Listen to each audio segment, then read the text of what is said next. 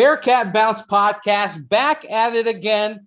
I am Brent Young, as always, joined by two beautiful-looking gentlemen, Mr. Aaron Smith, Mr. Chad Brendel. Gentlemen, how are we? I'm doing all right. Got my PS5 today. You finally did it. Finally got it. And I think you got a new setup, too, if I'm not mistaken. I got a new computer set up, so we should see how this progresses. Brand new computer. It's nice. I mean, You look crisp. You look like it makes sense why all the ladies be calling you. It makes sense now. You look great. Look great. Chad? Well, you've now called me beautiful and told me you know why all the ladies come after me. This is already starting awkward. Welcome into the BBP. Chad, how are we? Good. Ready to get back in the grind for this week and get us another week closer to the season. Speaking of another week closer to the season. Oh, by the way. Ready.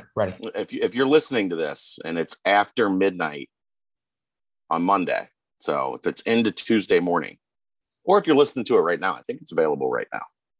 We have, if you're not a member of Bearcat Journal, right now, right about now, for the next 48 hours, starting at midnight, going through Tuesday and Wednesday, you can get a 1-year membership to BearcatJournal.com for 75% off.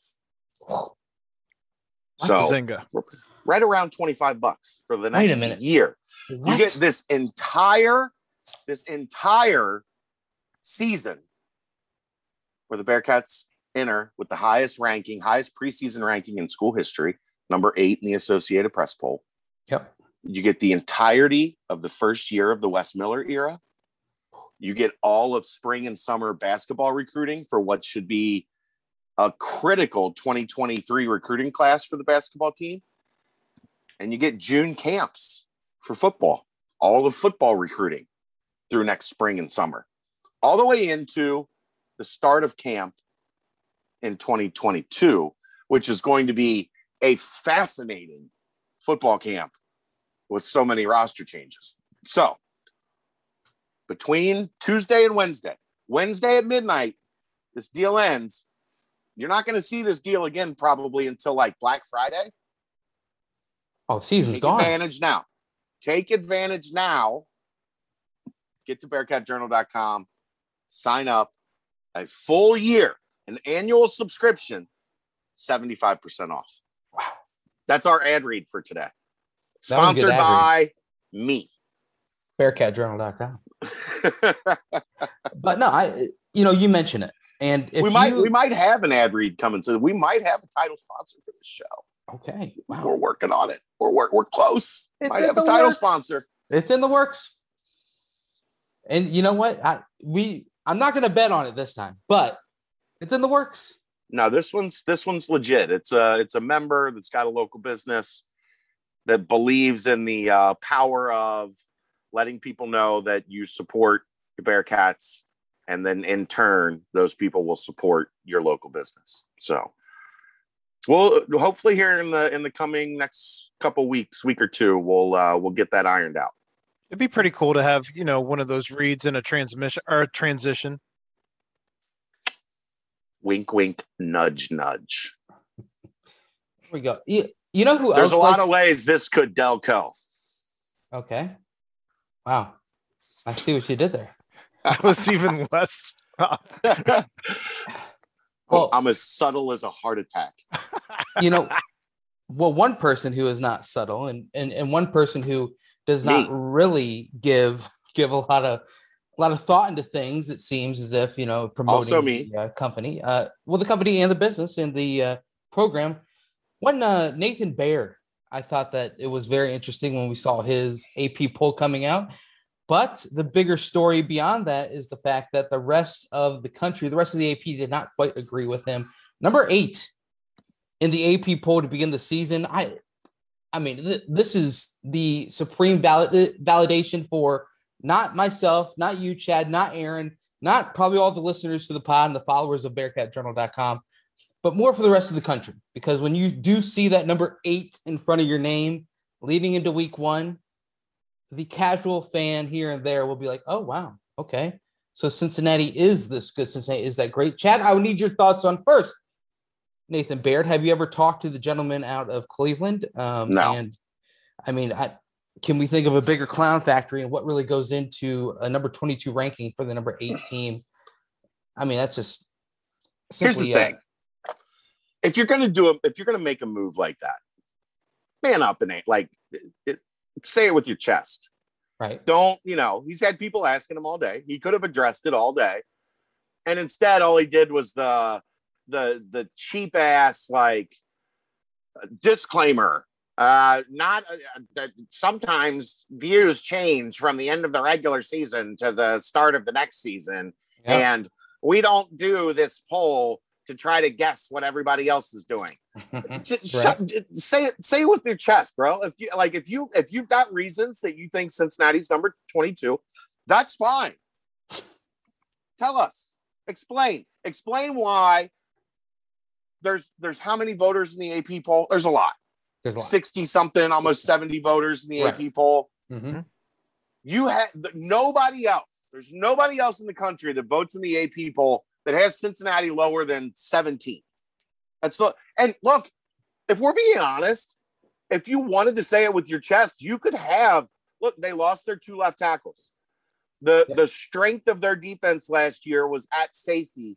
Their 2 safeties were drafted and are playing in the NFL. Mm-hmm.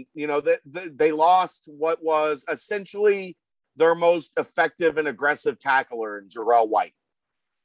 There are plenty of defensive coordinator change. Marcus Freeman goes to Notre Dame. There are plenty of reasons that you could look at this team and say, I think they're 22nd. Now, I think you're still an idiot, but yes. Accurate. But there are things you could back that up with to make yourself sound somewhat intelligent. Well, and he's doing his homework. He's doing his homework tonight as he's going to be on with Mo tomorrow. Of course he's going to be on with Mo tomorrow. Hopefully it goes better than the Jack Mack interview, because Jack Mack made himself sound like more of a dumbass when he went on with Mo. Tail between the legs, backed into the corner, yes. So, that. You guys know how many times I've said it. I got no problem. You want to have a controversial take, you want to be quote unquote different. That's fine. But say it with your chest. Say it like you mean it, and don't make yourself continue to look like a jackass, because right now the guy looks and sounds like a jackass, and I'm to assume he's a jackass, right? That. He erased all doubt. He left me with no other option than to believe he's a jackass. So here we are. That guy's a jackass. It's clickbait. That's the annoying part. I hate clickbait. It's why we don't do those 40-word articles that have a tweet in them. That's not my style. That's not. We have the platform to do it. With the number of members and the number of traffic we have, it would probably make me quite a bit more money, to do those type of things. But we cover that on the message board. If something happens, before I could even get to the message board when they were voted number 8 today, there was already a thread up. It's there. The conversation is there. We can talk about it there. We can handle it there. It's driving attention to somebody that nobody in Cincinnati knew existed. And he knew that when he put that, when he voted Cincinnati 22nd. And if you look at the rest of his poll, the rest of his poll is a joke too. It is. It's not just Cincinnati. His whole poll is a clown show. It is. So it's fair to say he's still upset about the Buckeye State shirts, right? Yeah, he's from Columbus. He works in Cleveland covering Ohio State. We get it, bro. We get it. Ohio State's big, bad Ohio State. Shove it up your ass. Cincinnati's not even part of Ohio. Cincinnati's in Kentucky. Where's your airport? Haven't heard that one before. You guys have heard that, and I constantly am hearing that, and I've never heard it before to myself personally. But I've heard it come live up. In Cincinnati. Right. Well, I was born there, raised there for the first 11 years of my life. Parents are from there, but still. It does seem like it's cropping up a lot more recently, just because it seems like Cincinnati a little bit back on the map right now. Now that we've gotten him out of the way, and I don't want to even say his name again, we'll continue on with the AP poll just a tiny bit. You look at Notre Dame at number 9, and then, of course, IU at number 17. If Indiana takes care of Iowa on the road, and then Notre Dame is able to beat Florida State at Florida State and then Wisconsin in Chicago, you're looking at 2 top 15 and then 1 potential top 10 to, depending on what shakes out in front of Cincinnati and Notre Dame, it could be even higher in the top 10. Is this the type of situation that lines up Cincinnati to be right there if they're able to win those games heading into that first college football playoff poll? Is this the exact scenario needed to be literally knocking on the door, or if not, right inside of the door or 1 foot in when that first college football playoff poll comes out? If UCF is undefeated when we play UCF, they'll most likely be ranked. And if you're looking at the win against Notre Dame, and by the way, how upset is Brian Kelly to see Cincinnati 1 spot ahead of him in the preseason polls? You know, he's pissed. But, you know, if you beat number 9 Notre Dame, if they're not higher at that point, if you beat number 17 Indiana, if they're not higher at that point, and if you beat a ranked UCF, I'd like to think that you've done enough on a resume. But of course, we'll see the games that the voters play as the season progresses. If they want to keep them out, they're going to keep them out. Like this will, if Cincinnati runs the table, this will be the ultimate. You know, you have to show your cards, right? Because if Cincinnati goes to Notre Dame, they go to Indiana, they beat Central Florida here, they run the table, they win the American Athletic Conference Championship. All of those things are a lot to ask, and all of those things have to happen. Right. But if all of those things happen and they don't put Cincinnati in, then they've told us all we need to know. And fortunately, looks like there's a 12-team playoff coming down the road. It's going to be a couple years, but I think it would be the final nail in the coffin for the 14 playoff, because it would legitimately say, like, we're not interested in hanging out with your kind. Right. Tyken. Right. Well, so UCF plays Boise at the Balance House week 1, and then they travel to Louisville in week 3. So very possible for them to be undefeated when they head in. Ready. Pop quiz. Do you know how many votes, total votes, even just 1 vote, how many votes college football teams from Kentucky received in today's Associated Press preseason poll? Does it rhyme with hero? Brent? I'm going to say 0. 0 votes. Not 1 vote for Kentucky, not 1 vote for Louisville. You really hate to see it. Like, that's unfortunate. Coaching moves, right? If only Louisville would have maybe made one different. Either way, did you see Central Florida though trying to take credit for the reason that Cincinnati's respected this year though? It's over Twitter. Yeah, it's always credit to Central Florida because of their national title and all of that. 2 great seasons. Exactly. Well, I was actually in Central Florida at UCF when the Bearcats were playing at the CFE Arena, I think is what it's called, or the something Sun Arena. And they actually celebrated during halftime the national championship. They brought the football team out, gave them a trophy. I wonder if they made the trophy. I'm not sure or exactly how that went, but they all got rings, and it was a sight to see. But either way, I also think it's really important to point out Houston also receiving votes. If they're able to beat Texas Tech week 1, could be, another team that all of a sudden they build steam, and before you know it, it's going to be it would have to be in the AAC championship game, but still that would be a big noise AAC championship game as well if Houston were to make some big moves and be ranked at least towards the end. So a lot of chances on the schedule. I feel like that trophy should have been like one of the glowing pieces of that aggro crag from Guts, presented from Universal Studios right there in Orlando.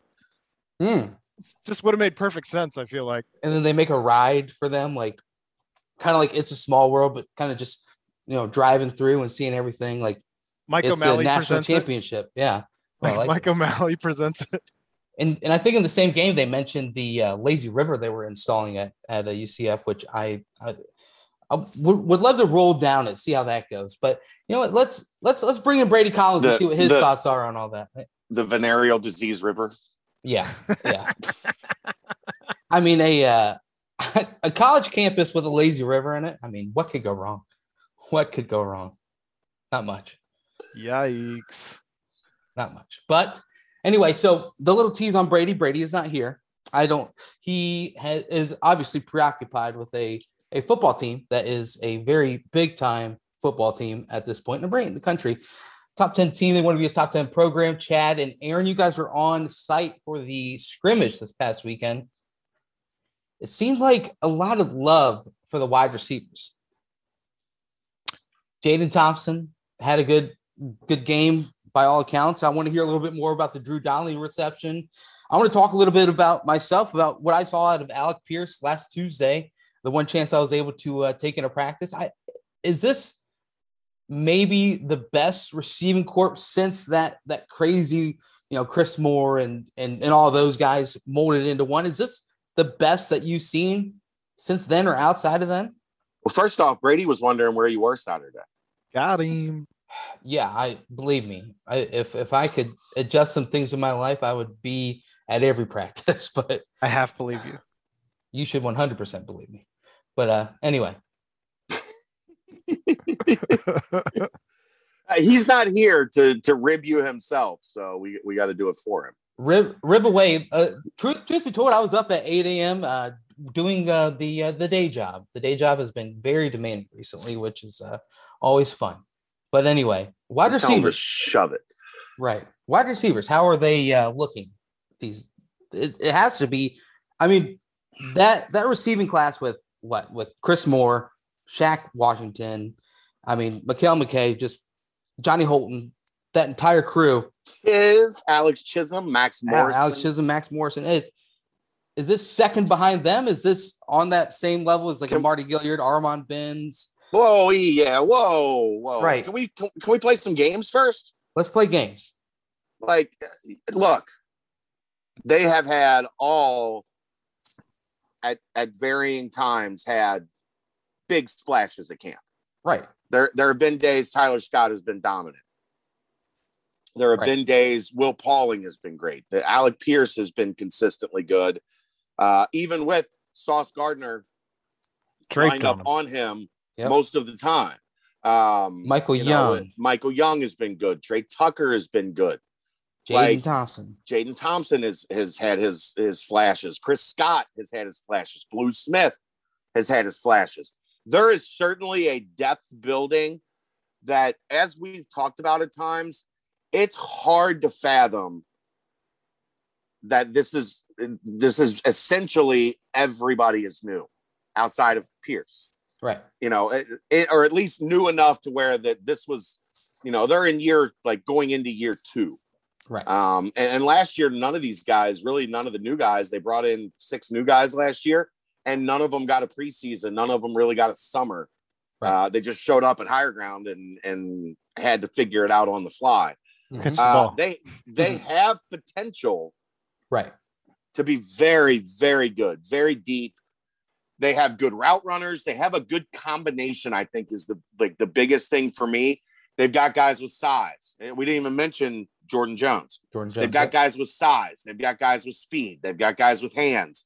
They've got guys that have combinations of 2 of the 3, right, scattered throughout the roster. So I'm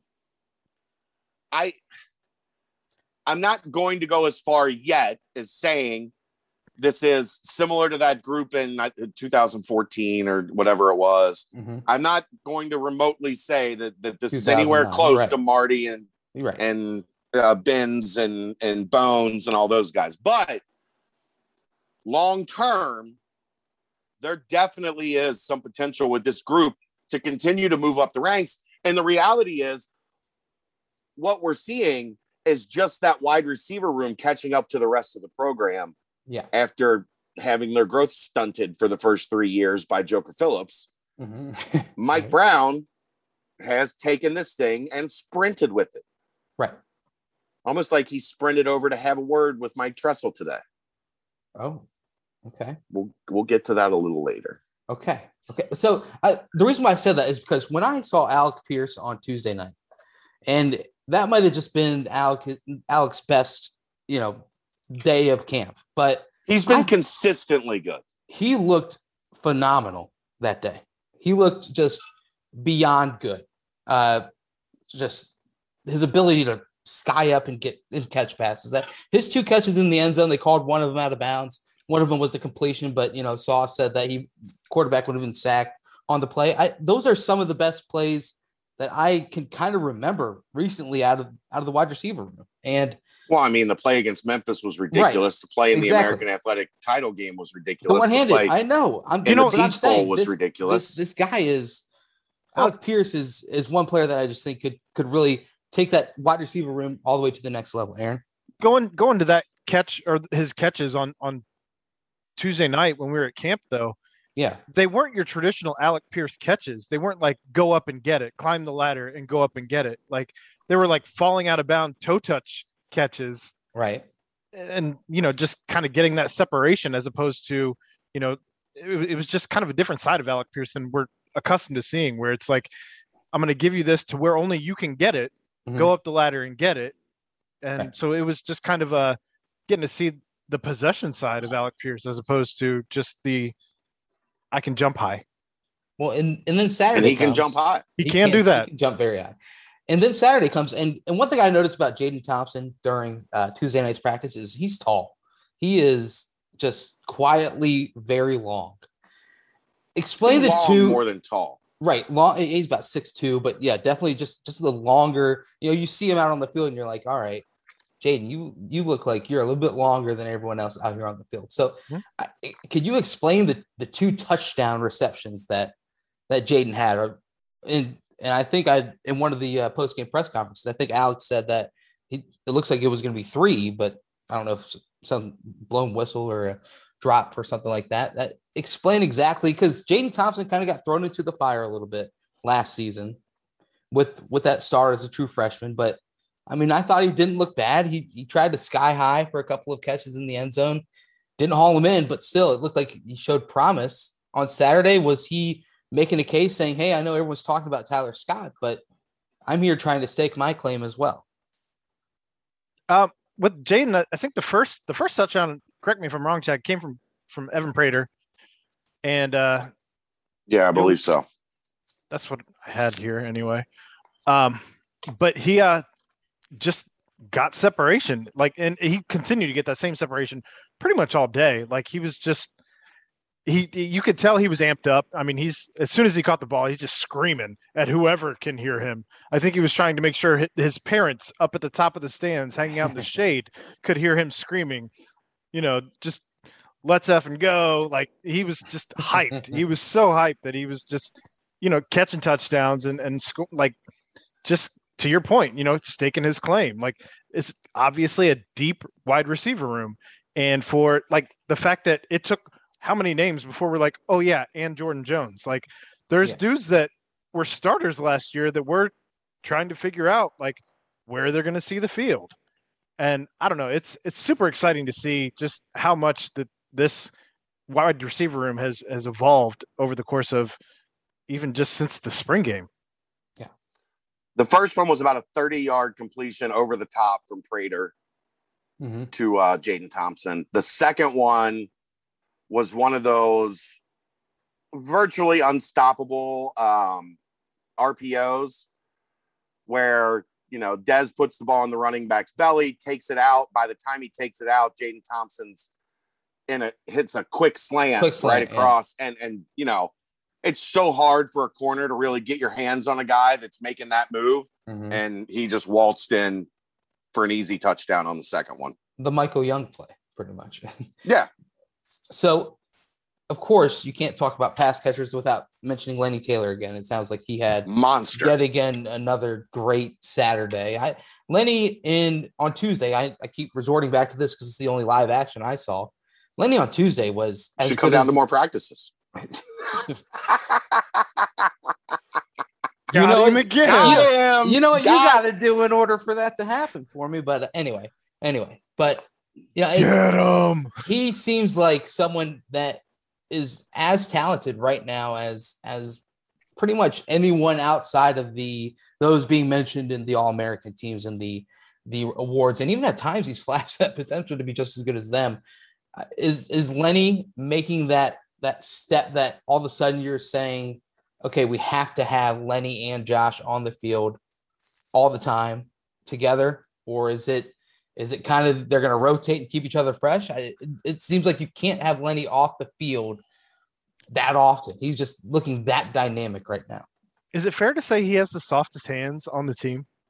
He had a drop today, and Justin Williams and I both looked at each other like aghast.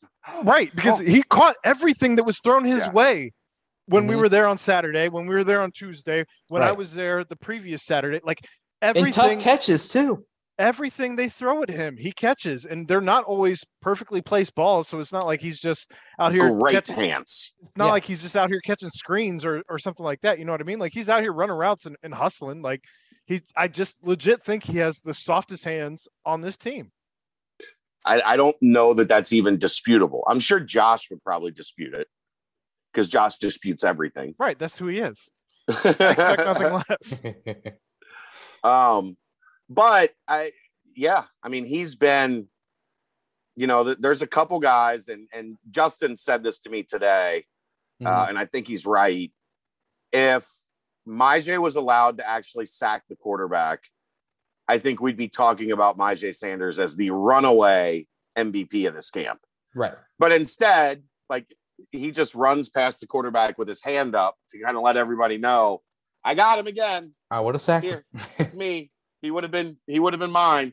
But the two guys that I think have stood out the most, and Evan Prater has become he's performing at a consistency that you kind of are starting to expect that from him every day, which I think is really good. So he doesn't have kind of the splash that he had the first week because we were so dialed in on, is Evan ready to take the next step? Right. I think we've answered that question with Evan at this point. Yeah. And the second half of that first week, man, Lenny has been unbelievable. And you can tell Dez has a comfort level that he knows, one, Lenny's going to probably be open. And two, as we just talked about, even if Lenny's covered, it's a pretty good chance if you get it anywhere near him, he's going to catch it. So he has, with Josh kind of being dinged up, and he was in the red jersey today, not to play quarterback, but meaning he's they're easing him back into getting ready for the season. Right. I think, you're looking at Lenny's probably had the best camp in terms of pure production, in terms of what guy has done the most every day. I think right now I would say it's probably Lenny, just a little bit ahead of Evan. And if Myjai was allowed to sack the quarterback, Lenny would probably be second. I didn't see any mentions of the running backs. Obviously, with no tackling and things of that sort, it's hard to be like, okay, Jerome Ford busted off a 35-yard touchdown run, but he could have maybe been tackled at the second level. Well, it's two-hand touch basically, where as soon as they get, and sometimes even one-hand touch, where the official blows the whistle, and Ford is a guy that oftentimes can, run through a one-handed touch. Yeah. I mean, what I noticed on Tuesday yet again was Jerome Ford. Oh, were you at practice Tuesday? Yeah. In case you guys didn't know. Okay. And you know what? On the next BBP, I might tell you about what I saw at the scrimmage on Saturday. How about that? Now we're talking. But I digress. You see this peer pressure during the podcast. Now Brent's in for Saturday. Oh man, it's going to take a lot of moving and grooving, but I'll make it happen. But it's Jerome Ford looks the part. He just has all the physical tools. He has that burst. He looks the part to a T. But I think it's the question now has arisen, and I saw it in the BBP mailbag. Ethan Wright is possibly what the de facto 2, if you're going to say like an all-purpose back. Is Ryan Montgomery starting to make that move? Charles McClellan's the 2. Okay. Ethan Wright's a wild card. Ethan Wright's a wild card because his body doesn't make sense. His center of gravity being as tall as he is. Like when we were watching the scrimmage, I looked at Chad at one point. I'm like, he just doesn't go down. Like he's got one hand on the ground and bouncing off of guys because, you know, they're trying to make presence known. They're not trying to rack their own guy. But like it was astounding the balance that dude has for his height at that position. That's why we've talked about Ethan Wright extensively since he got here last year. Like there is something about him that just looks different than when other guys run. Like he just has something in his game that's a little bit different than the other guys. But McClellan has you can tell the speed is coming back and the comfort with cutting and getting in and out of his breaks, which for him is critical because of the way he runs. But I would say right now, because of his experience, because of his ability, because of his, you know, game breaking, as we saw the last time he was healthy, unfortunately it was, you know, 3 seasons ago, essentially. Right. But he's the number 2 guy until dethroned. The nice part is the other 2 guys, Montgomery and Ethan Wright, are going to be very good as well. And don't sleep on Miles Montgomery. Don't sleep on Miles Montgomery. He's shown things throughout camp where, and it's against the threes. Yeah. So I'm not putting a ton of, you know, credence into it, but he's got kind of that mix where he's got kind of the thicker lower body and the kind of traits of a power running back. But at the same time, that speed to get outside. He's had a couple like 30-yard, 30, 35, 40-yard runs in camp where he gets outside and next thing you know, he's down the field in a hurry. And it's like, okay, this is the kid that you saw on tape from Florida that was putting up massive numbers in a state that's, you know, as known for its football as anybody.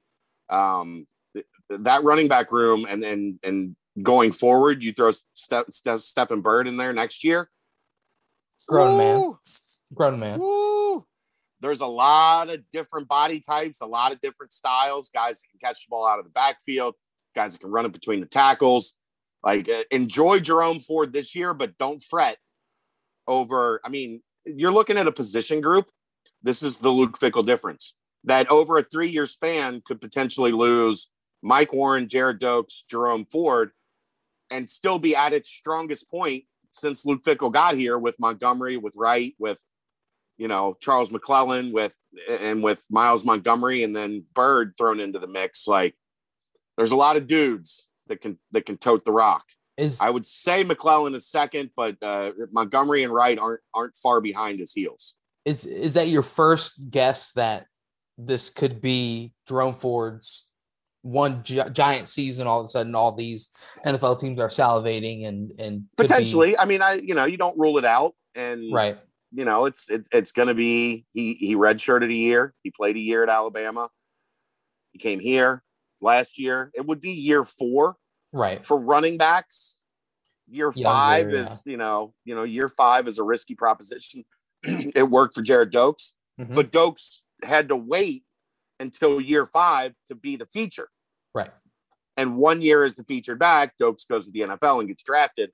If Ford has that type of year, I could see, you know, a similar path for Jerome Ford. And that's not on anything that I've heard or whatever, but it's just my brain on positional value and you know, I mean, getting to the draft as quickly as possible if you're a running back.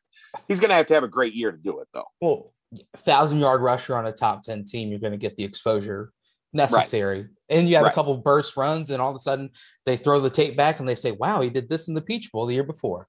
Going back to Miles Montgomery, though, are you ready to crown him the best Montgomery in the running back room?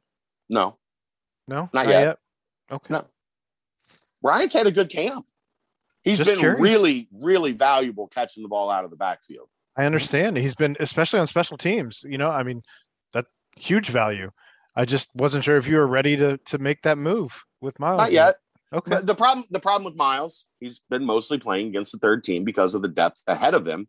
Right. If he was ripping off some of the runs he was against the first and second team, right, we might be having a little bit different conversation, but we've seen him do it against the threes. You got to keep things in perspective. You wanted to gauge it. You can't be a prisoner of the moment at all times. You can only be a prisoner of the moment sometimes. Only Gotta sometimes. have balance. Right. Like Ethan Wright, Aaron. He has good balance, really good balance. You gotta have balance. Definitely good balance. So James Tunstall gets some good news last week. Now word is he's starting to get a little bit of time with the ones. Just, series here, series there. Is this a serious storyline heading forward, or is he kind of entrenched as that swing tackle? Are you maybe seeing O'Quinn bump back down to a guard position? I mean, or for the most part, up until today, when he was subbing in at left tackle. Right. So, that tells me they're getting him ready to be the guy behind Williams. Right. Today, he subbed in a little bit for O'Quinn. Mm-hmm. That would indicate he's definitely a swing guy. Yeah. Now, if we start to see going forward that switch where what we've seen so far is him sub in for Williams and him sub in for O'Quinn, mm-hmm. and they go out. If Right. we see Tunstall at right tackle and all of a sudden O'Quinn is back over at left guard with the ones, Right. then I think you can start wondering, is something coming? Is something inevitable here? But until we see that, I would say they're just because they didn't want to work him in really with the ones, I don't think until he had his clearance. Okay. And they got burned by that with Hudson. With Hudson, because they had him the entire spring at the ones. They had him into camp with the ones. And then when he was out, they were left holding the bag. The 3-man race after that. Yeah. So let's see what happens over this next week. And if we see Tunstall playing more at right guard and O'Quinn sliding into left tackle or left guard, right? Then I think that, maybe it's an indication of something that's in the works. But for right now, I would say they're getting him ready to be the swing tackle. If he takes those opportunities and runs with it, I think they'd love to have him be the number one option at right tackle so they could move O'Quinn back into left guard. But as it stands, O'Quinn has been really good at right guard, as good as you can be having to face Maje somewhat regularly, which good luck, man. Good luck. Aaron, what did you see from Tunstall? First off, can we talk about the luxury of just saying, John Williams, he's subbing in for John Williams at left tackle. We say it's so blasé, but we need this is the redshirt freshman that we are just so confident in at the left tackle position that, we have a recruit who was an FCS, sure, All-American. We're saying, he's subbing in for the left tackle. He started it at UConn. Right. Yeah. Well, I mean, anyone can make a big jump. FBS 1A. Exactly. Right. So he's been FCS every year until now. We'll just say that. But anyway, it's a luxury to say that. And then a luxury then to say Dylan O'Quinn, he's such a strong right tackle, but we could bump him down to guard. That would be cool to see him go back to guard where he excelled last season. Aaron, what did you see out of Tunstall? Did you see something that he has taken that next step? Because as you mentioned in the interview with you, Chad, going against this defensive line is it sucks. That's what he said. Yeah, he says it sucks, but it's awesome because it's the most practice that he's had, and he feels like he's getting better than he ever has his entire career. So, did you see a little something out of Tunstall, Aaron? I know you're an offensive line. You're right. That's protege for Ron Crook, I believe. So, yeah. One of the things I noticed is the fact that when his name came up, when it was, me, Chad, and Justin kind of hanging around, I was like, oh, that's Tunstall right there. And the fact that he had subbed in for John and I didn't even really notice much of a drop off. Yeah. There's something to be said for that. But at the same time, kind of going back to the point that Chad's made repeatedly here tonight, is the fact that we don't really know necessarily what this offensive line is, because the defensive line, not that they're taking it easy on them, but they're not hitting the quarterback. They're not getting those sacks, if you will. So they're, I mean, who's to say how many times these quarterbacks have been sacked? I'm sure the coaches all know, but I mean, we don't really know what they got against this defensive line. Well, and not having Jake Renfro, I think, is another not fair thing. That's another disadvantage, right? It's I mean, Jake, of course, is another. You've got a true sophomore center who is top of the line. And, you talk to any coach, we've talked to Brady a lot about it, and he just mentions how consistently strong and how much more of a leadership role Jake Renfro is taking on. So Renfro coming back, and Chad, you mentioned it, if they were to play a game this weekend, they would probably be practicing, probably preparing to play in that game. Josh Wiley and Jake Renfro, that is, and Kobe Bryant as well. I just don't know. It seems like this offensive line was the one thing that had kind of the question marks, and it seems like they're starting to slowly get answered. And once you bring back Renfro and slide Vinny McConnell back out to guard, it seems like maybe they're answered to the best possible way and fitting for the top 8 program. Here's the thing I would say, and this has kind of been my overall takeaway from camp, except for today. I expected what happened today, to have happened. We're at day 11, practice 9, 10. If you count the scrimmage as practice. Well, they had 2 days off. This was day 11. They had Wednesday off, and then they had Sunday off. Yeah. So 9 practices. I expected at this point that we would have had at least 4 or 5 days where we said, I don't know what the offense looked like because the defensive line wrecked them. And that hasn't been a consistent theme. Mm-hmm. Majay's been getting home some. Malik's been getting home some, but not to the point like we saw in the spring. There were complete practices where it was like, especially the second team, like you might as well not even have ran 2s-on-2s. Right. Because Prater had no chance. He couldn't ever get his feet set. As soon as the ball was snapped, people were in his face. He couldn't ever stand still. He was constantly scrambling. For this offense to have basically gone toe-to-toe with the defense for 8 of the 9 practices tells you that this offensive line has been at least holding their own. Have they been dominant? No, I don't want to say that, because there's been ebbs and flows in each practice where, the offense will go 2 or 3 periods and look really good. And then the defense will step up for 2 or 3 periods and shut them down. And then they'll trade blows back and forth. And it's been kind of a heavyweight title fight every day where they typically have come out pretty close to even. Today's the first time I really would say, like, the defensive line threw a knockout punch today. Yeah. And I talked to one member of the defensive line who said, I won't disclose who, but he said one member of the offensive line was talking today. Oh. And when that happens, the defensive line tends to crank up the volume. Now, it used to... As long as it's not Mets. No. It used to be... Like last year, there would always be one guy that was chirping at the defensive line. The problem being that guy could hold his own, and the other 4 guys had to take the punishment for that guy running his mouth. Is he in Cleveland now? That guy's now in Cleveland. He's currently in Cleveland. Yes, that guy's now in Cleveland. Currently the backup left tackle as well. If you're going to be a guy that pops off, you better be able to handle it. And whoever it was that was talking inside today, did not do him or his line mates any favors, because it was a bloodbath for about 70% of practice.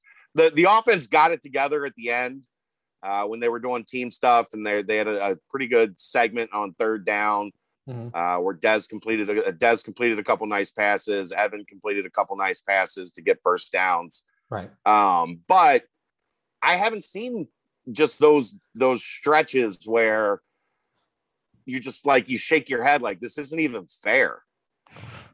Well, There were, I mean, especially you go like 2s-on-2s when the 2s were, Marcus Brown, Jawan Briggs, and Justin Watley, let's say, for example. Like we saw that a lot in the spring where those 3 guys were like the 2s. Yeah.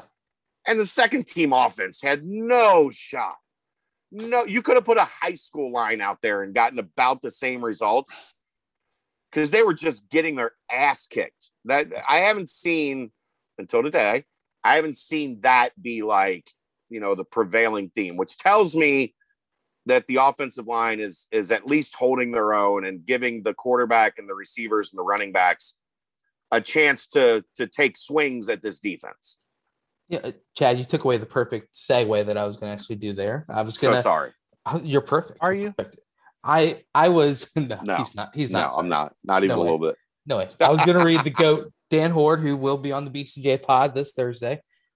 He said he always has those 5 observations from the Bearcats, practice. And number 1 was, I don't know how a team that doesn't have a mobile quarterback will move the ball against the UC defense. The pass rush is relentless.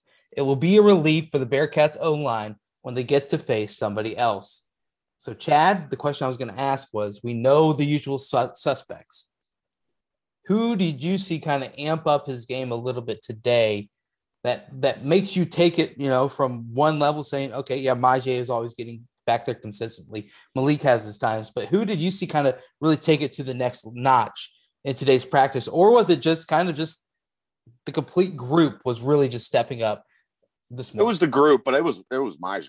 I mean, he was unblockable for about 45 minutes today. Like every snap, it was like he was in the quarterback's face. And then they had, imagine this, they were running a read option play.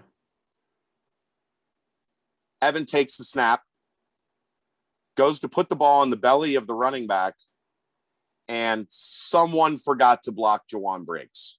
Oh, God. Jeebus. And Jawan Briggs is just running full speed.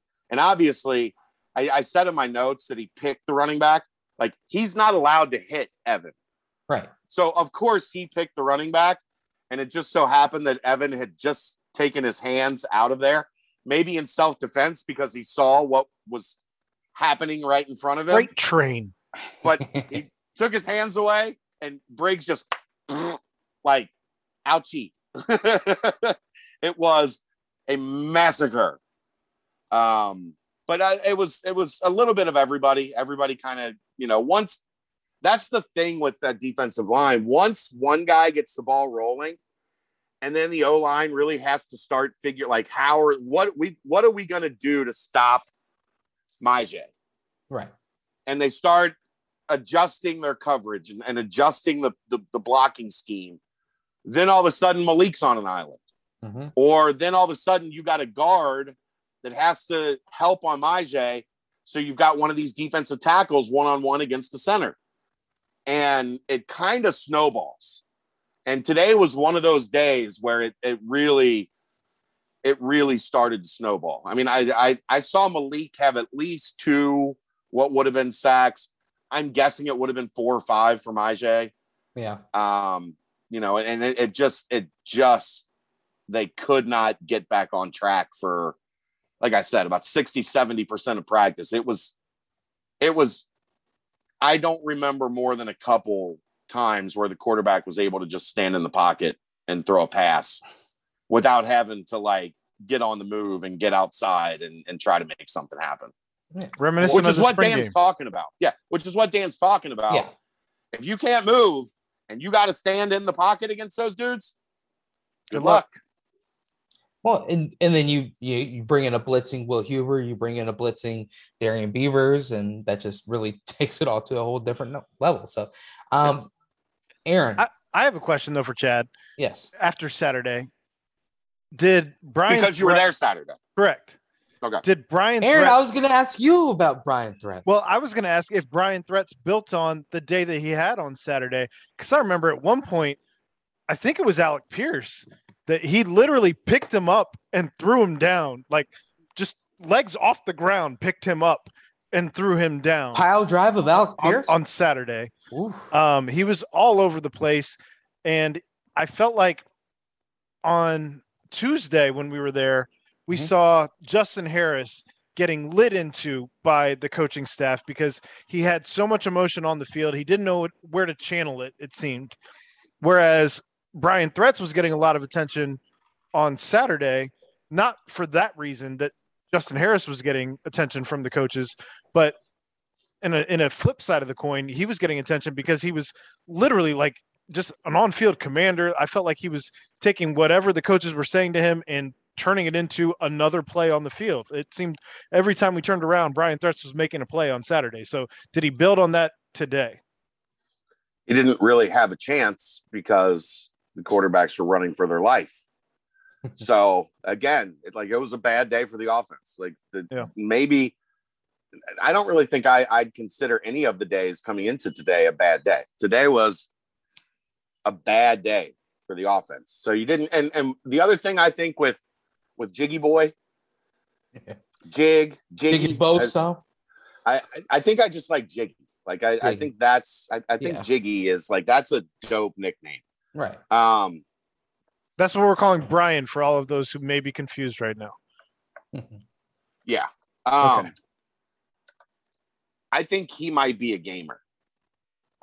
Like, I think he might be a lights on guy. It's crazy too, because he's not tall compared to the other safeties.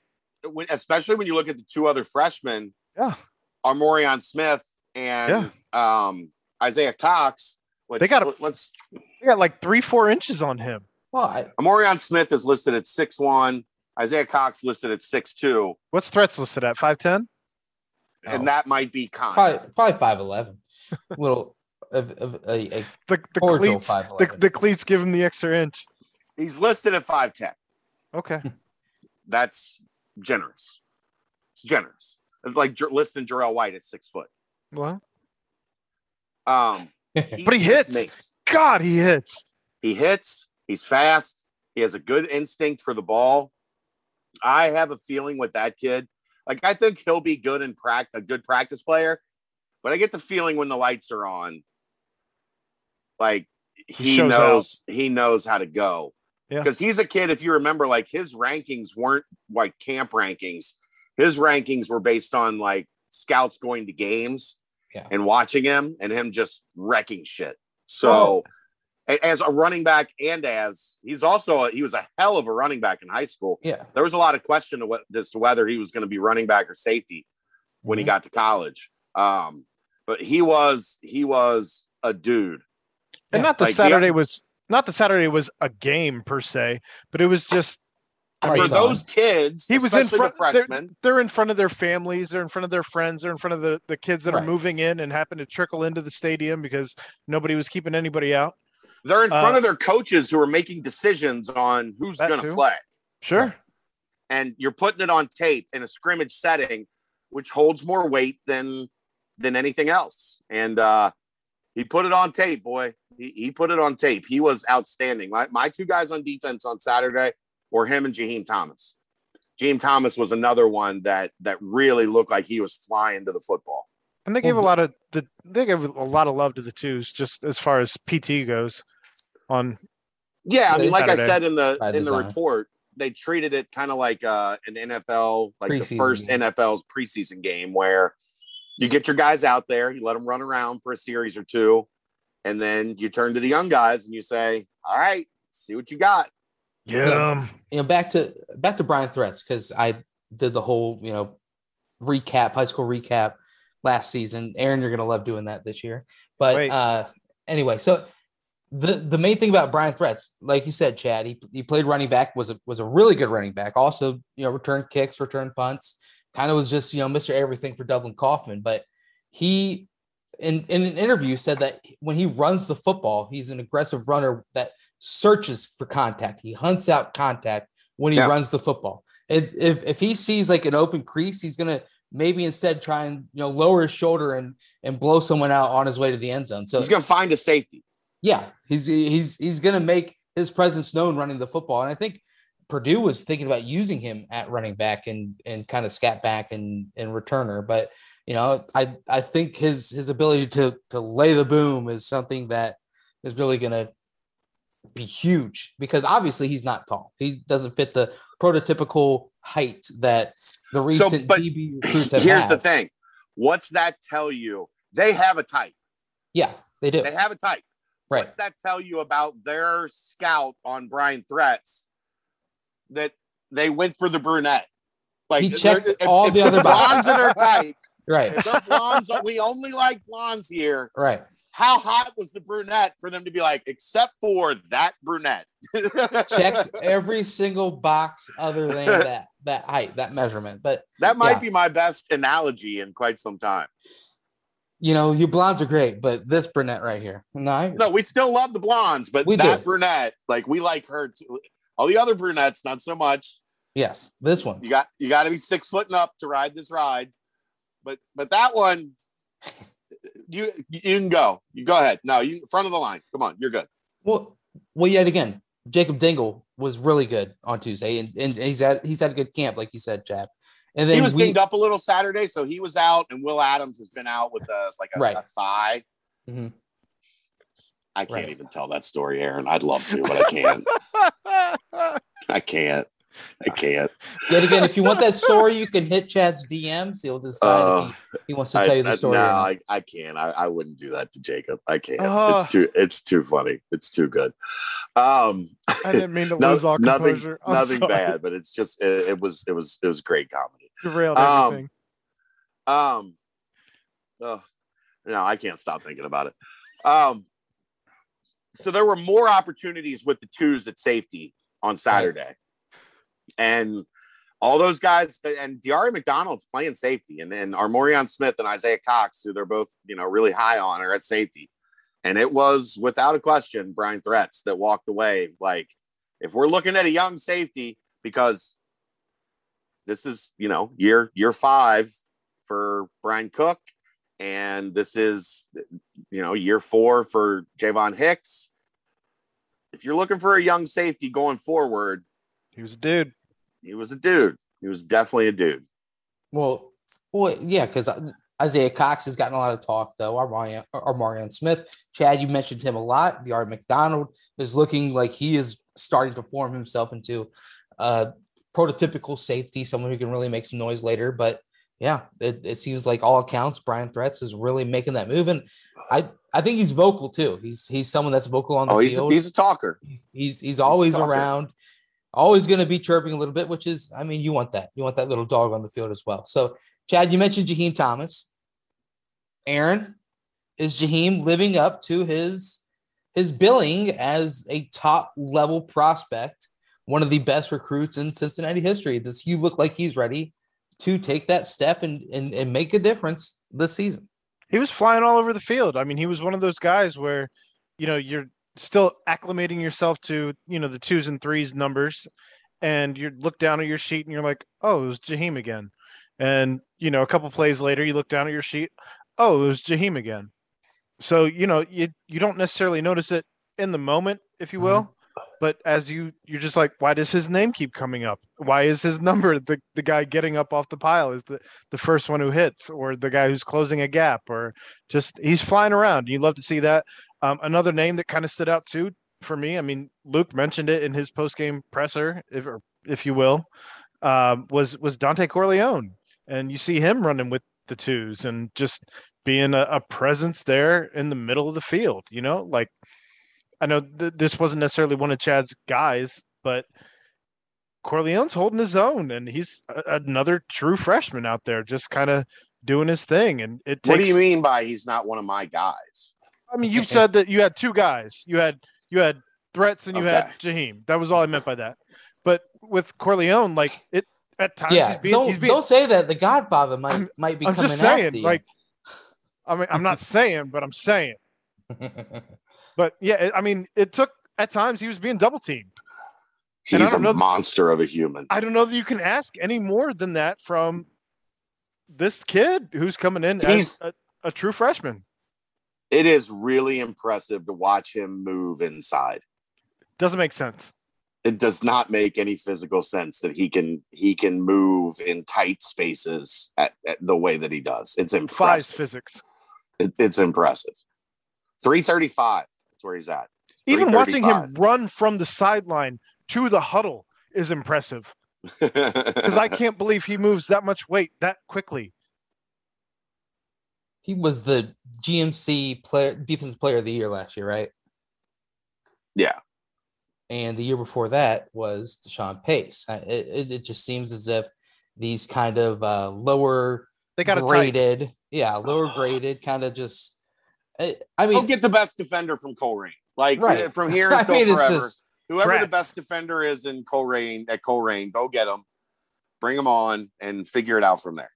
Yeah, who else was a great defender at Colerain at one time? Darian Beavers, right? Javon Hicks was from Colerain, right? Javon Hicks, keep it going. Yep. I thought Hicks was LaSalle. Eric Phillips. No. Oh, I'm thinking the other Hicks, the linebacker that went to Texas. Oh yeah. Well, he didn't come here. My fault. Jeez, ouch. But I'm here for comedic value only. That's really all. Only reason I'm here. Was Eric Phillips back on Saturday? Yeah, he was back on Saturday. He was back today. Okay.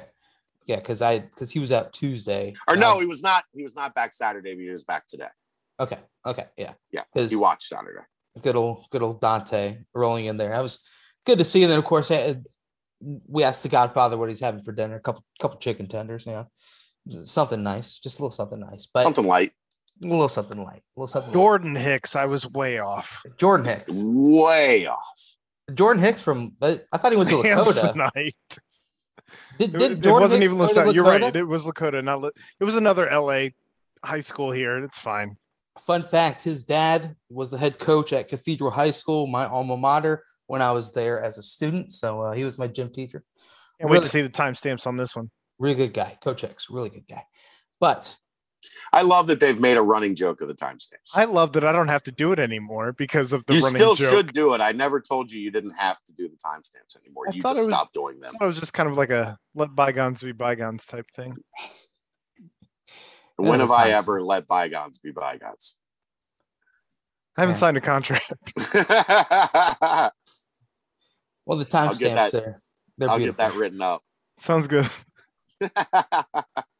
So, Chad, anything else from today's practice that we didn't really touch on? Not really. The defense. Yeah, there was a little interesting thing at the end. You picked up what I was putting down. There you go. There was a little interesting thing at the end. So today was kind of a thud, but don't really hit day, especially coming off a scrimmage on Saturday. You have an off day on Sunday. You want to kind of give the bodies a little bit of a break on Monday. Not that it wasn't a up-tempo quality practice, but there just wasn't a lot of need for on Monday, a lot of hitting. So at the very end of the practice, Trey Tucker comes across the middle. And Ty Van Fossen kind of leans into him with the shoulder. If I had to give you one guess as to who hit him, you would have guessed Ty Van Fossen.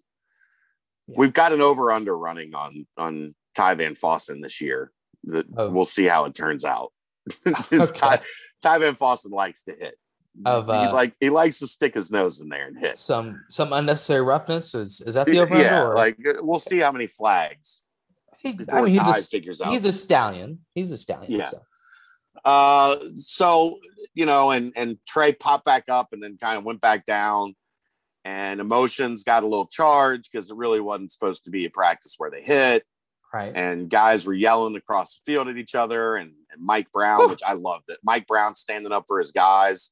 I guess it had happened some other time that we didn't notice, that Mike Brown runs over and yells at Jim Tressel or Mike Tressel. That's two. And it's a little heated. Guys were chirping at Mike Brown for crossing the line and coming over to the defense. Perry Eliano was running up and yelling at the guys that were chirping at Mike Brown. Emotions got, just for a minute, it got a little campish.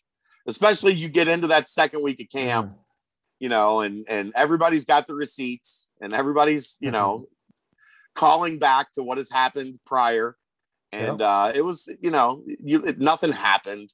There was, no fisticuffs, no skirmish, but just the two sides, a little Mike brouhaha. Yeah, a little. I don't even know the right word for it, but it was Mike Brown saying, Kerfuffle? Maybe a kerfuffle is the right word, because it wasn't, there wasn't a fight, there wasn't, nobody was too superfluous.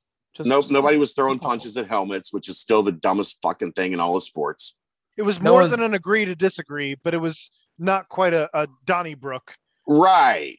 Well, Donnybrook, It was not a Donnybrook. It didn't reach Donnybrook status. It didn't get to Elijah Ponder levels, did it? Kerfuffle is probably, it didn't get to Jason Kelsey, like rip somebody's helmet off and chuck it, 40 yards Feathers were up clearly stands. ruffled.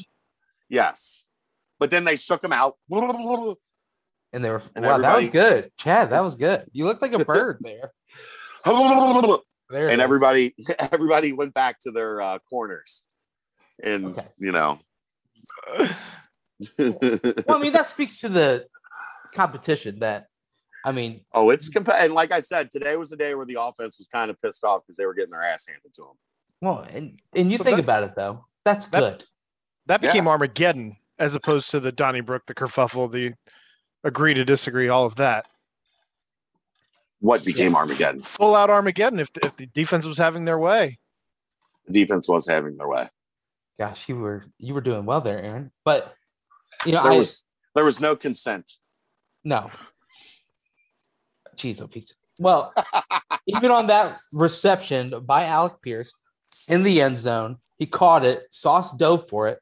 Pierce got up and got right into Sauce's face.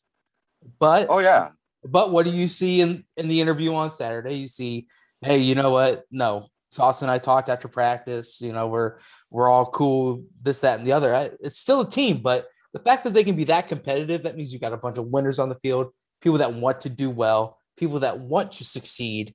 And Aaron, that's a sign of a team that can make those winning plays. Speaking of winning plays, Aaron, tell me about special teams.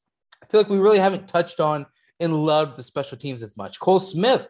Cole's hitting everything, man. If I'm not mistaken, I've only seen one miss from Cole, and it was just a little bit wide to the right.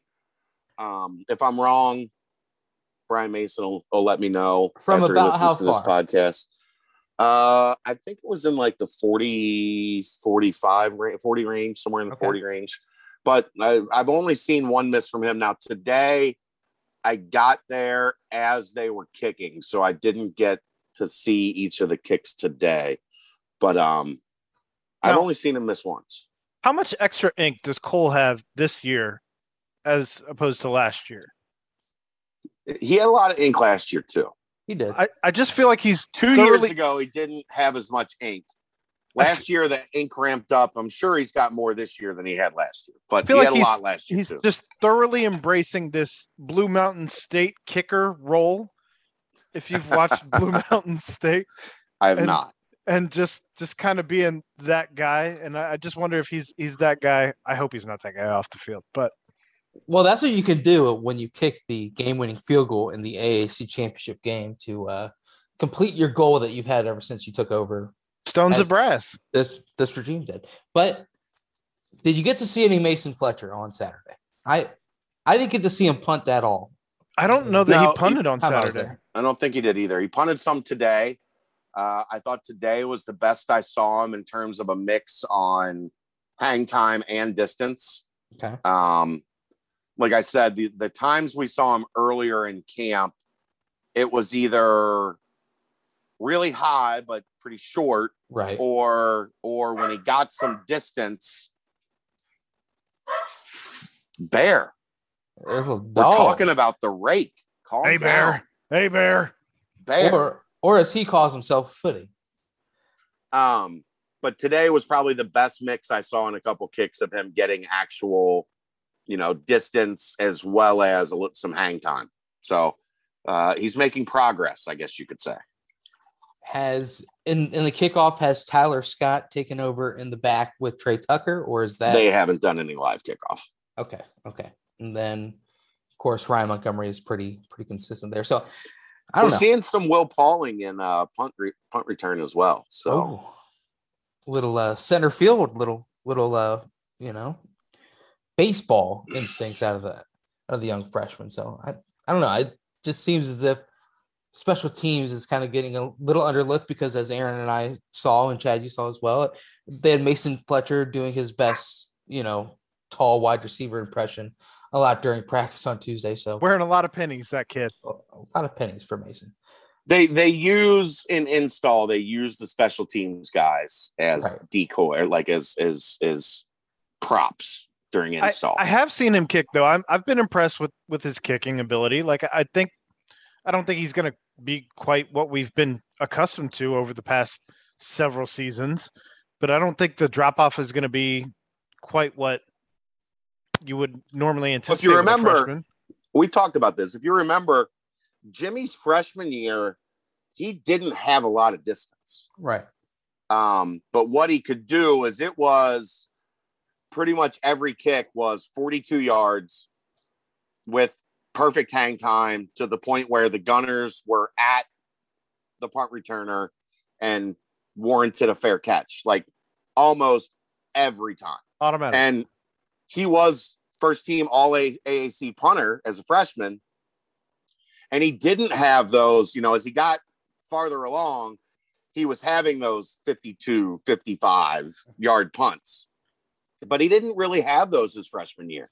That was definitely a sophomore, junior, senior year development for him. So I would kind of expect something similar this year from Mason Fletcher, as long as he can get that consistency and hang time and get it 40, 42 yards. I think they'll get what they need out of the punting position. Where you get in trouble is you might kick it 47 yards, but if it's a line drive and your coverage team is not in their lanes yet, that's where you get in trouble. So getting consistent hang time for him, I think, is the biggest mission to accomplish right now. Well, and I think you also saw, I mean, in James Smith's freshman year, he clearly needed to.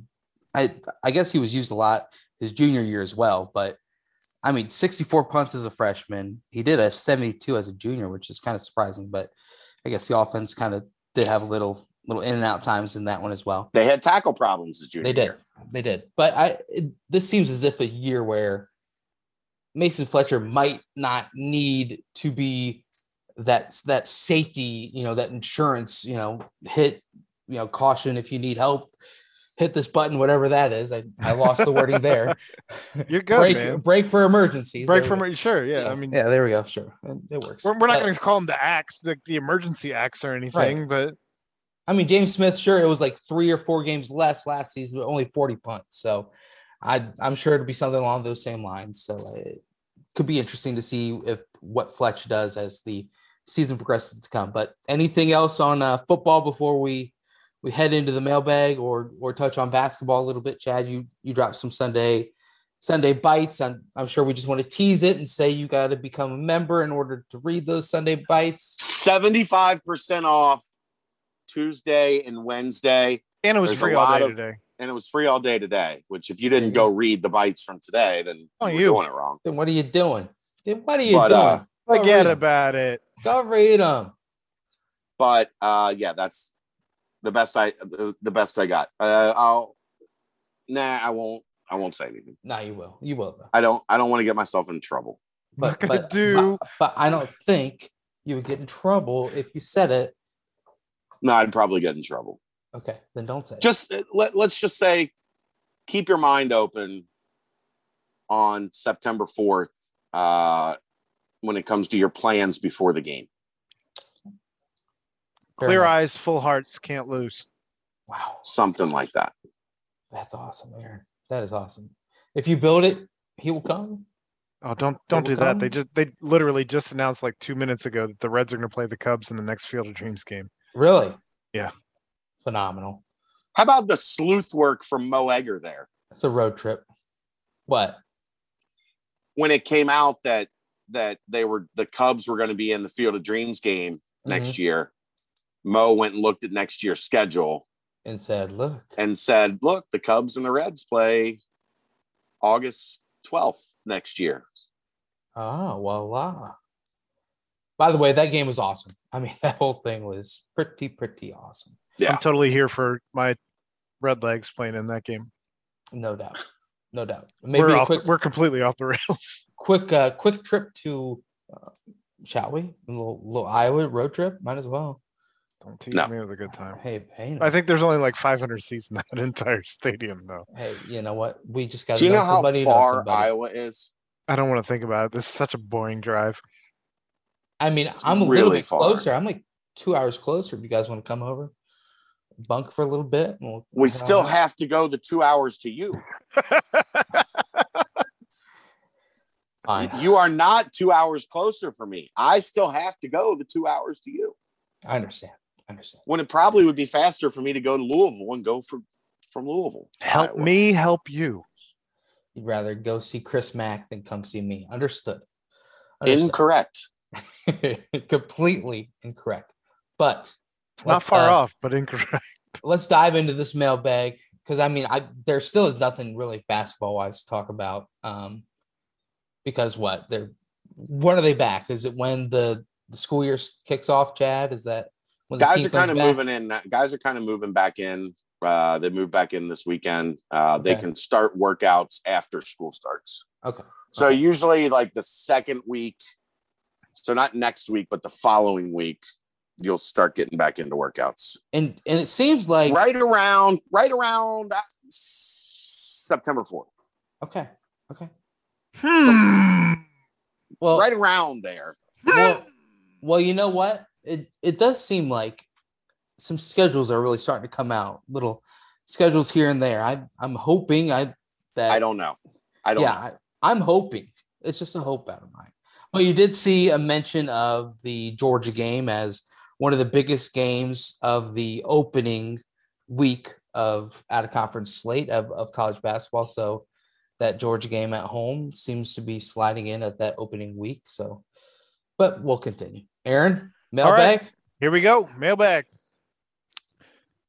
Just first, I figure we start with football since it's the easiest transition anyway.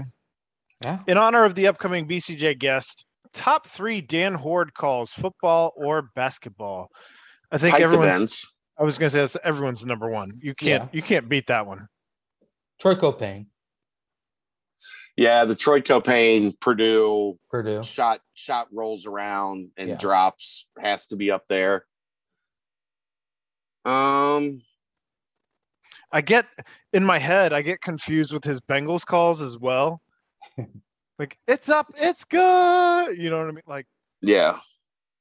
You know, growing up, I was in Indianapolis, and so not Cincinnati.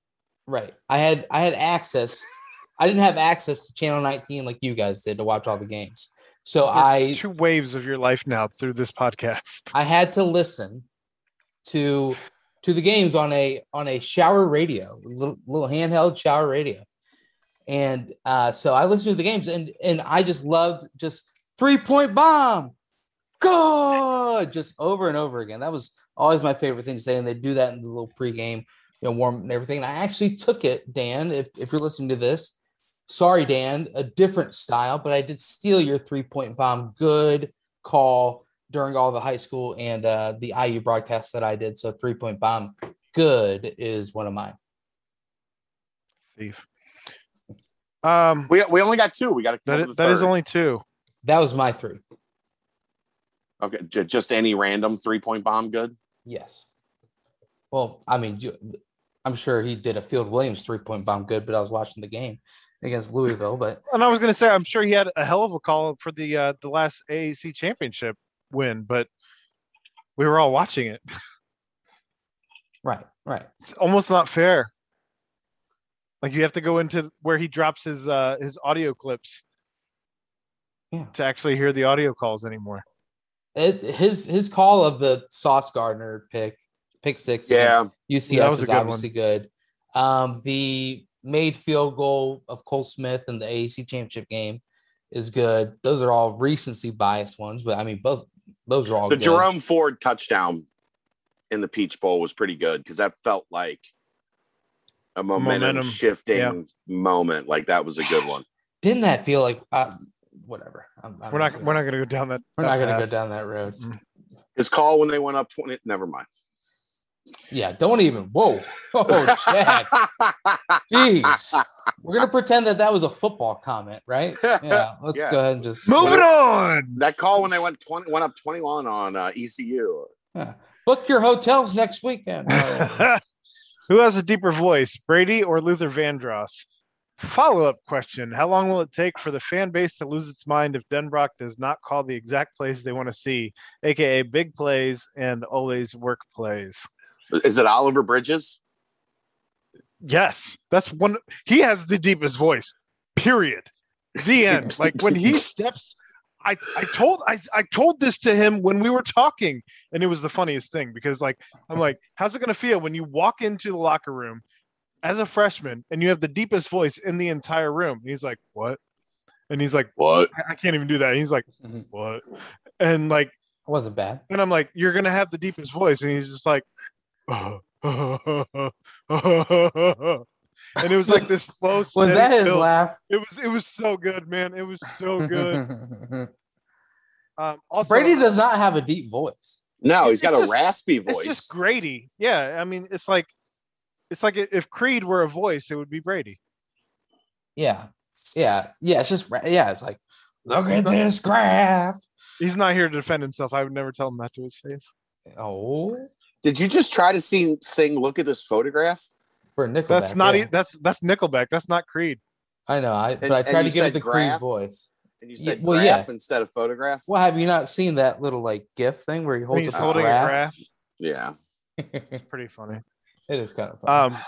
But how long will it take for the fan base to lose its mind if Denbrock doesn't call the exact plays that the fans want to see? 2.2. 2.2. One series. I would say if they don't score against Miami on their opening offensive series, then there will be a few tweets sent out. There's why did we run on first and second down and then have an incomplete pass on third down? If that happened, I don't think it will. Well, especially with bettors now being in the mix, like it's going to be even worse. Thanks, Indiana. Well, I mean, the whole country except for Ohio. But well, that's not true. Kentucky doesn't either. P.S. Has anyone seen fake John Goble and real John Goble in the same place? I've never seen fake John Goble once in my life. So John Goble? No, I've not seen. I've seen real John Goble. I love real John Goble. Imagine my disappointment when I found out that John Goble. It wasn't really John Goble. Fake. I was pissed. Fun fact about John Goble: a lunch place I go to a lot during the day job is the owner is best friends with John Goble's dad. There we go. Let's continue. All right, moving on.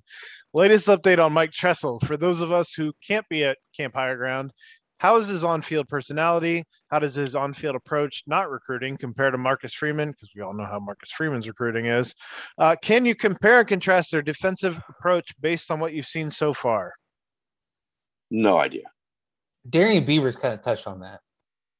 The only thing, and that's the one thing Beavers said that I think, is that he wished he could take back.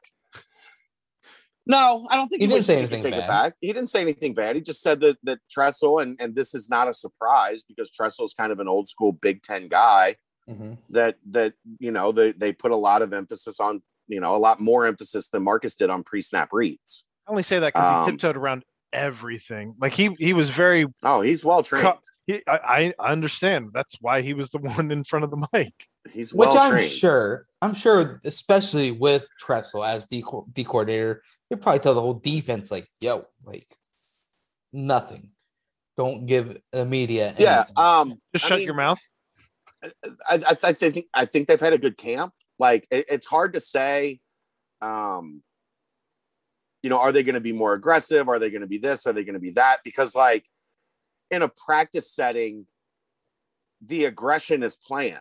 Like, there are periods of practice that are designed to work on blitzes. Mm-hmm. There are periods of practice to work on zone. There are periods of practice to work, So you're never seeing kind of the whole package together because everything has like a purpose. So it's impossible to say until we see it in a game, not practice. I mean, talking about game. practice. Talking about practice, man. Talking about practice. So not it's impossible. It's impossible to really say like what does a Mike Tressel defense fully look like because we've only seen it in like pods. Right. You know, this is 5 minutes of Mike Tressel's red zone defense. This is 5 minutes of Mike Tressel's pressure defense. This is 5 minutes of zone defense. We've never seen it. We've seen the pieces of the puzzle, but the puzzle hasn't been put together for us to tell yet. Got to put the edges together first. Yeah. So his on-field personality. Yeah, exactly, Aaron. Good point. Fucking good point, man. His on-field personality, he's high energy. Like he's out and clapping and hooting and hollering at his guys. Like, you know, he's a high energy guy, the same as he's always been. The kids seem to respond to him pretty well too, though. It's not just, I don't think it's been like an awkward transition, if you will. Like, no, again, something we pointed out when he got hired, and this isn't the case for all of these kids, but a lot of these kids were recruited by Michigan State and recruited by Mike Tressel to an extent. So like they've had a relationship, a connection with him for a long time. Like I don't think anybody is unfamiliar with Mike Tressel that's here. So it's been smooth so far, but in terms of like, how does it compare to Marcus Freeman? I couldn't have told you what a Marcus Freeman defense looked like in at Higher Ground either, because every game there was something different. There was, we're talking about practice, right? So this is all very basic install, getting guys comfortable. But I think we're still going to see a heavy emphasis on like play fast, play aggressive, flow to the ball, make plays. You know, I don't think that part is going to change, especially this year, because you've got so many guys returning. Like, what would be the point in changing up everything right now? Like, that doesn't make any sense. And he's rocking some nice facial hair right now as well. And on top of that, Chad, I got a question. This is the BBP mailbag, not the about your facial hair. Well, this is my toss in on the BBP mailbag. Do you get this? The entire one game they dedicate a certain part of camp to kind of installing a little bit to a defensive game plan for that game? Are you sensing that that's something that's going to still be a part of this season, or is that? I haven't noticed anything specific yet. Right. It's not to say here's the hard part to answer that question. Yeah, is that right now they're doing a lot of install at night when they do the walkthroughs because they've got such a veteran group. Yeah. Like you don't need to run through it live. You can run through it in a walkthrough and say, this is what we want you to do. This is how we want you to play. This is how we want you to do this. And those guys pick it up. Like you don't need live game reps with this group to install. So that's something that could be happening at the night walkthroughs that we just haven't been privy to. You like that? Privy? Ooh, privy. And also, like you said, it's also something that you can just be like, remember what we talked about last night when it comes to this and that. And obviously with a veteran group, you can just do that. Aaron, next. So what are all the UC Notre Dame connections, and will those impact how coaches prep for the game? I'm counting so far Jeff Quinn, former UC interim head coach, Mike Mickens, Marcus Freeman, Brian Kelly, Mike Denbrock. I imagine Denbrock has a sense of how Freeman and Kelly will approach game planning. I think Marcus will have some advantages on the defensive side, knowing us. And I think you could say the same thing as opposed to would Denbrock have and he was alluding to that, will Denbrock have advantages on the offensive side, knowing Brian Kelly and his teams and Marcus Freeman at this point? Sure. Chad Bowden would be another one, but he's in recruiting, so maybe Armand not. Benz. Armand Benz worked there as a graduate assistant, so he would have. I don't know that, like, every team is so different year to year that I don't know how much, like, nobody knows what a Marcus Freeman Notre Dame defense looks like. We might after 4 games. We might. 3 games. But I mean, like, how much of what we saw at Cincinnati was Luke Fickell's handprints, while it was, executed by Marcus Freeman, while Marcus Freeman was given some freedom and liberty to come up with the execution of things. Is Marcus Freeman really going to run a 3-3-5 against Cincinnati? Because Cincinnati's not, at least at this point, a prolific, air it out, spread you out passing team. Right. Or is Freeman going to load the box, try to stop the run? Like, we don't know. Well, is Cincinnati going to be a power heavy running team like they've been in the past? Or is it going to be more short passing game with the tight ends and the slot receivers and the possession guys? Like, I was going to say, with the way that the receivers have emerged at this point, like, Freeman wasn't here for that. You very well could see a whole different offense going strictly against Notre Dame than we've seen in years past, just based on the weapons that they have right now. We could run 2 tight end sets with Wiley and LT. I mean, but Denbrock ran a lot of 2 tight end stuff when Freeman was here. So Freeman was here for the bread and butter. That. Yeah. And I'm interested to see how often they run that this upcoming season. It's 2 tights? Well, no, the one where, the RPO where Dez rolls out the famous last offensive play against Georgia. Probably not much. I don't think they're going to have to evolve from that, because everyone has that on tape now. Like, just should be interesting to see what wild cards they throw out. And because I think you'll see that from both sides, with Notre Dame and with Cincinnati, just some things that they're not going to throw out against anybody else, strictly because of the connections that both teams have. Well, yeah, and I think this is the first season that Denbrock actually has a quarterback that he's extremely confident in a passing game that, with Gino Guidugli, that he is extremely confident in, weapons that he knows well. I mean, this is the first real offense that Denbrock has really been able to toy around with. So I think that's something to think about too. All right, so can Chad do an overview of the various shoe circuits for those of us that are unfamiliar? What are they? Why do they matter? What influence do shoe companies have? How does high school basketball versus AAU compare? I don't want to. Like, it's a really complicated, really long answer. The shoe companies are the shoe companies. Right. Nike has a circuit. Adidas has a circuit. Under Armour has a circuit. They all have 40 or so teams that play in those circuits. Most with, one team in every prominent region in the country. Influence. Nike's the one with influence, right? Everybody wants to be Nike. There's most of the power programs are Nike in the AAU scene. Most of the power programs in college basketball wear Nike or have ties to Nike. So Nike kind of runs the show, and going back and forth.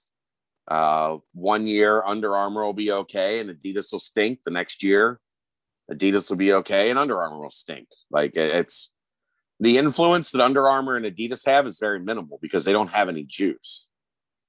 Like, they really don't. Maybe you're sending, if you've got a top 10 kid, maybe you can get him to a Kansas or Louisville or whatever, but they don't have, Under Armour and Adidas don't have enough of those kids to really make a say. All right. High school versus AAU, that's a 12-hour conversation. Like, you have to have that conversation in the car on your way to an AAU tournament, right? Yeah. Yeah, for real. Like, I'm not doing that here. We're already at an hour and 45 minutes. I know. So, I'm trying to get. Well, I was trying to filibuster so you could watch what is happening right now earlier, but now we'll start cranking them out. It's 11-0. Like, we're done here. We're good. I just wanted to see some different things that were happening with Votto and Barrera and what have you. All right. Sorry about last week's question, but it was supposed to be comparing this year's defensive production to all the other 2020 college football teams. Like defense and offensive ceiling would be Alabama or whatever you all believe. These are too complicated, Mark. Like, can we get some fucking simple questions? Like, I think we're moving on. I think that was just his apology. Also, which one of the BCJ staff would test the best in bench press, 40-yard dash? Can we be done with this too? Like, we're not athletes. None of us. None of us. None of us. Brent may want to pretend, but his glory days are past. Brett believes he's still an athlete. We'll let him believe that. You're old as shit. Like, you're not an athlete anymore. We're not athletic. I'm not. What are we doing with who's more athletic? Who's the skinniest kid at fat camp? Who fucking cares? We're all still fat. All right. So Hoops Junkie. I'm still fat. Hoops Junkie, your questions are for Brady. Bring those next week. Hopefully we have him. If not, we'll let you know. Mark's gonna send me a message tomorrow, thinking I'm mad at him. I'm not mad at you. He does have another one later on. So oh my god! We'll see if he doubles down. Can you guys talk about Aissa Jarman? Is he with the team? Hearing he may have gotten in trouble. Thanks. He's not with the team at the moment. He's not at camp. He's working through some things. I would pump your brakes on some of the speculation that's going on the board. I know that's what you guys do. I would let the situation play out. There is a path forward for him to be a Bearcat. It's bygones just bygones. Right now he's working on some stuff, and that's life sometimes. So also from UC Merck. Also, what happens more often? Sacks by the second team defensive line, not starters, or the amount of times Ritter gets sacked? And follow up, please sort from least to most interceptions. Cornerbacks, safeties, linebackers, the amount Ritter throws, and the defensive linemen. Go ahead. I'm out on Merck questions. It's too much thinking. We're late in the podcast to do a whole lot of Merck. Merck, bring him back next week. We'll see if we can. Well, no, just real quick. Second string defensive line will get more than Dez gets sacked. That's my. I think I would go with that as well, just because I think we're going to see corners are going to starters. I think we're going to see the starters hanging out with Luke on the sidelines in the second half quite a bit of games. And second means second string, third string, fourth string, just all the backups, I would say. So, yeah, I'm taking that. But if we're talking about least to most interceptions, I think cornerback, safeties, I think he's got them in the right order, actually. Cornerback, safeties, linebackers. If defensive line is last, then I agree. Cornerbacks, safeties, linebackers, the amount Ritter throws, and defensive linemen. Sure. I'm good with it. All right. You nailed it. But if Ritter throws 0 interceptions, goes number 1 overall, then that means he's tied with the defensive line. So we flirted with this question earlier. Which running back behind Jerome is performing the best to get the second most touches once we hit week 1? I think we can all agree Chuck. I think it's Chuck. Yeah. All right. So for Brady, Bearcats 2020, bring it next week. That's daily fluid ounce intake. I can't even begin to Can we get some simpler fucking questions? Gee, can we get some stuff this one's simple. Have you talked to anyone former Kelly era players that will be at the game? And that's a simple answer. No. Simple question, simple answer. Aaron, you got a bunch of those guys' numbers. Call them and get their thoughts. I do. Since fantasy football drafts are starting, who would be the player to pick for the most points? This can include the Bearcats D. UC Merck, you have not won favor tonight. I'm sorry, bud. I know you were excited about 3 questions, but Desmond Ritter. Okay. He runs, he passes. Does it all. Desmond Ritter. Yeah, Desmond Ritter. I'd go with Jerome Ford because I love running backs, but yeah, but running backs generally quarterbacks are the position group that generally scores the most. It's just that they're always so tightly grouped that there's no separation in outside of the elite guys, right? Running backs, there's a pretty wild variance. No one's playing fantasy football. No one's playing fantasy football college style anyway. There are people that do, for real. Crazy people. Lunatics like UC Merck. Absolute crazy people. How are you I three? love you, Mark. I do. I'm also like 11 days into camp coverage, and I'm fried, man. I like these questions. If your question has more than 26 words, fuck your question. So this is my favorite. I think this is my favorite question that I've read so far. Anyway, I haven't looked at All the right. basketball ones. Let's go. How are you three going to celebrate after we beat Ohio State for the national championship this year? I'll get a Buckeye State tattoo. Where's the national? Is it in Indianapolis? The national championship? Or no? Where is it?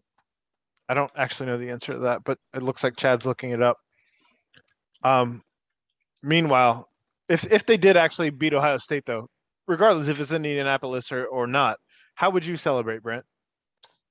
It would be it's in Florida, Miami Gardens, Florida.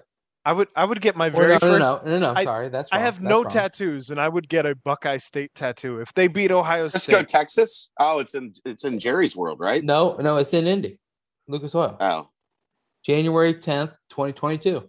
You can get us press passes Lucas to that, Oil. right? Yes. Oh, I was looking at FCS. Oh man, if it was in, it's in Indy. Man, I tell you what, guys, it's in Indy. We could do quite a lot to celebrate that night. Let's just put it that way. Let's just put it that way. Would you go swimming in a canal like Pat McAfee? Yes, and I would entice Pat McAfee to join me because if it's in Indy, in Brent's home, literally in his backyard, I don't know that there's limits for where this celebration would go. Don't worry about going back to Cincy to burn couches. I will bring the couches to right outside of Lucas Oil, and we can just go haywire. Let's do it. I'm in. You're going to jail. Easy. See, that's a question. That was under like 25, 26. It's a good one. It was fun. We can have some fun with the answer. Here's the problem. Hey, Here's the problem. Here's the problem with this mailbag. We're like 40 episodes deep on this mailbag. So people think they got to get fucking cute. And the questions have gone from like fun, entertaining questions to like, if you dig could real deep. Yeah. Like, let's not do that. Like, let's have fun. It's a mail. Like, if you got some serious questions, that's fine.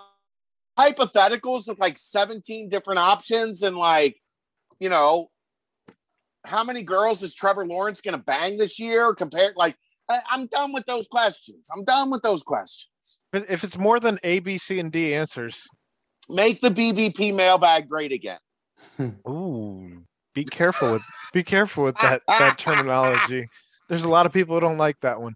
Do we have a feel for who the main competition is for Skillings? We'll have a better idea if the kid will release the people that he's visiting. I know, Providence is making has made him a priority. NC State has made him a priority. Clemson, Miami. There's quite a few ACC schools. I know Temple obviously would probably cut off an arm to get that kid. I'm not sure whose arm, maybe like, the ops guy. Aaron McKee's. Yeah, no, not Aaron McKee. He's the head coach. Somebody else is gonna have to give up an arm. But we'll get a better feel as we discover. Are they still scoring runs? Jeez, yes, they are. We'll get a better feel so you can see the TV. We'll get this is the one great thing about your new setup. Yeah, I can actually watch the Reds game on Aaron's TV. I literally moved so you could see the TV. Because normally I have to turn to watch my TV. But now I can just watch Aaron's TV. I can't see the score. I can't see the score on your TV. Well, it's 12-0 for those of us keeping track. The Cubs are awful. Well, yeah, you saw the run differential for the Cubs, the worst it's ever been since 1900 in the last 45 games. And they've really sucked for 100 years outside of the past couple. What was I saying again? It was about Skillings. Oh, people cutting off limbs. Cutting off limbs. Yeah, Lieutenant Dan. Lieutenant Dan to get him. Mike Vrabel. Does he get to call that a limb? I know I would.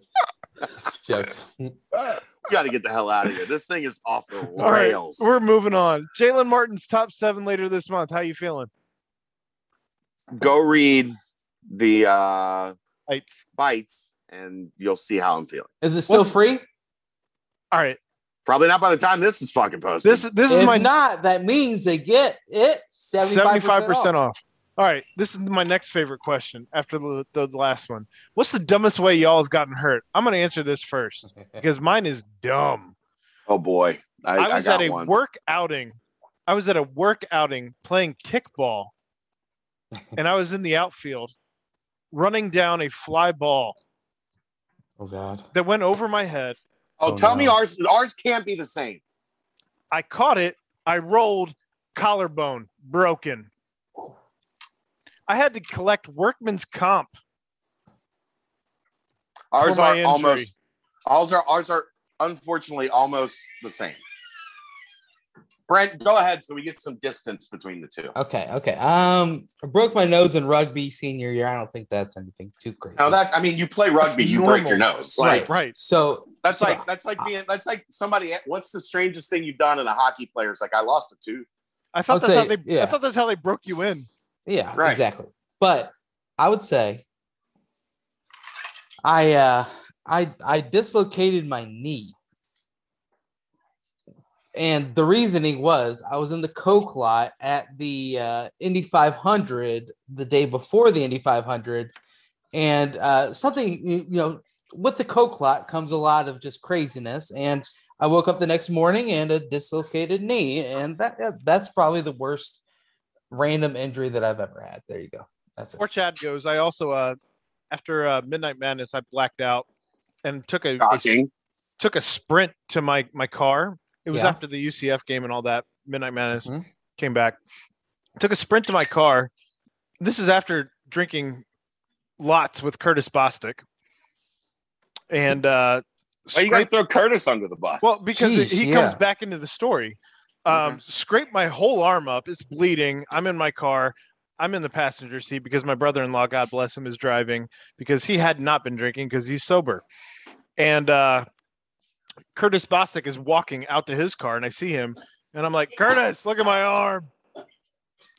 Curtis, in his giant, massive form, is leaning into my car like, dude, you need to get that looked at. As it's just bleeding. And I'm like, yeah, I'm working on that, Curtis. You're in my car, though. We got to go. So that was a UC-centric story. So what was wrong with it? Nothing was wrong with it. It was just bleeding because I got scraped up in gravel because this dead sprint, I hit gravel and just wiped out hardcore. Chad, you're up. All right. So freshman year at Marshall, I was a pretty good baseball player, pretty good softball player in my time, outfielder, as we talked about, good speed over the years. Right. So I'm playing, I guess it would be left center. You have right center and left center in softball. I'm playing left center field in an intramural softball game. And ball gets hit deep. Now, remember, intramural softball. Did you guys play intramural softball? Not intramural, but I've played since I've graduated college. I was the reason that they put the no summer smoking league. signs. I was the reason they put the no smoking signs up at the field. Of course. I would pitch with a cigarette in my mouth. In general, that level of softball, home runs are either outs or you only get so many. After your first home run, it's an out. Yeah. Yeah. So we were at the point in the game that home runs were outs. Okay. Ball hit to the fence. I take off flying after this ball. I go up. I catch the ball. You laid out? No. Brian Friel style? Like over the fence style. Oh. One problem. Catch the ball, hit the fence. Chain link fence. What keeps chain link fences in place? The bar. Yeah.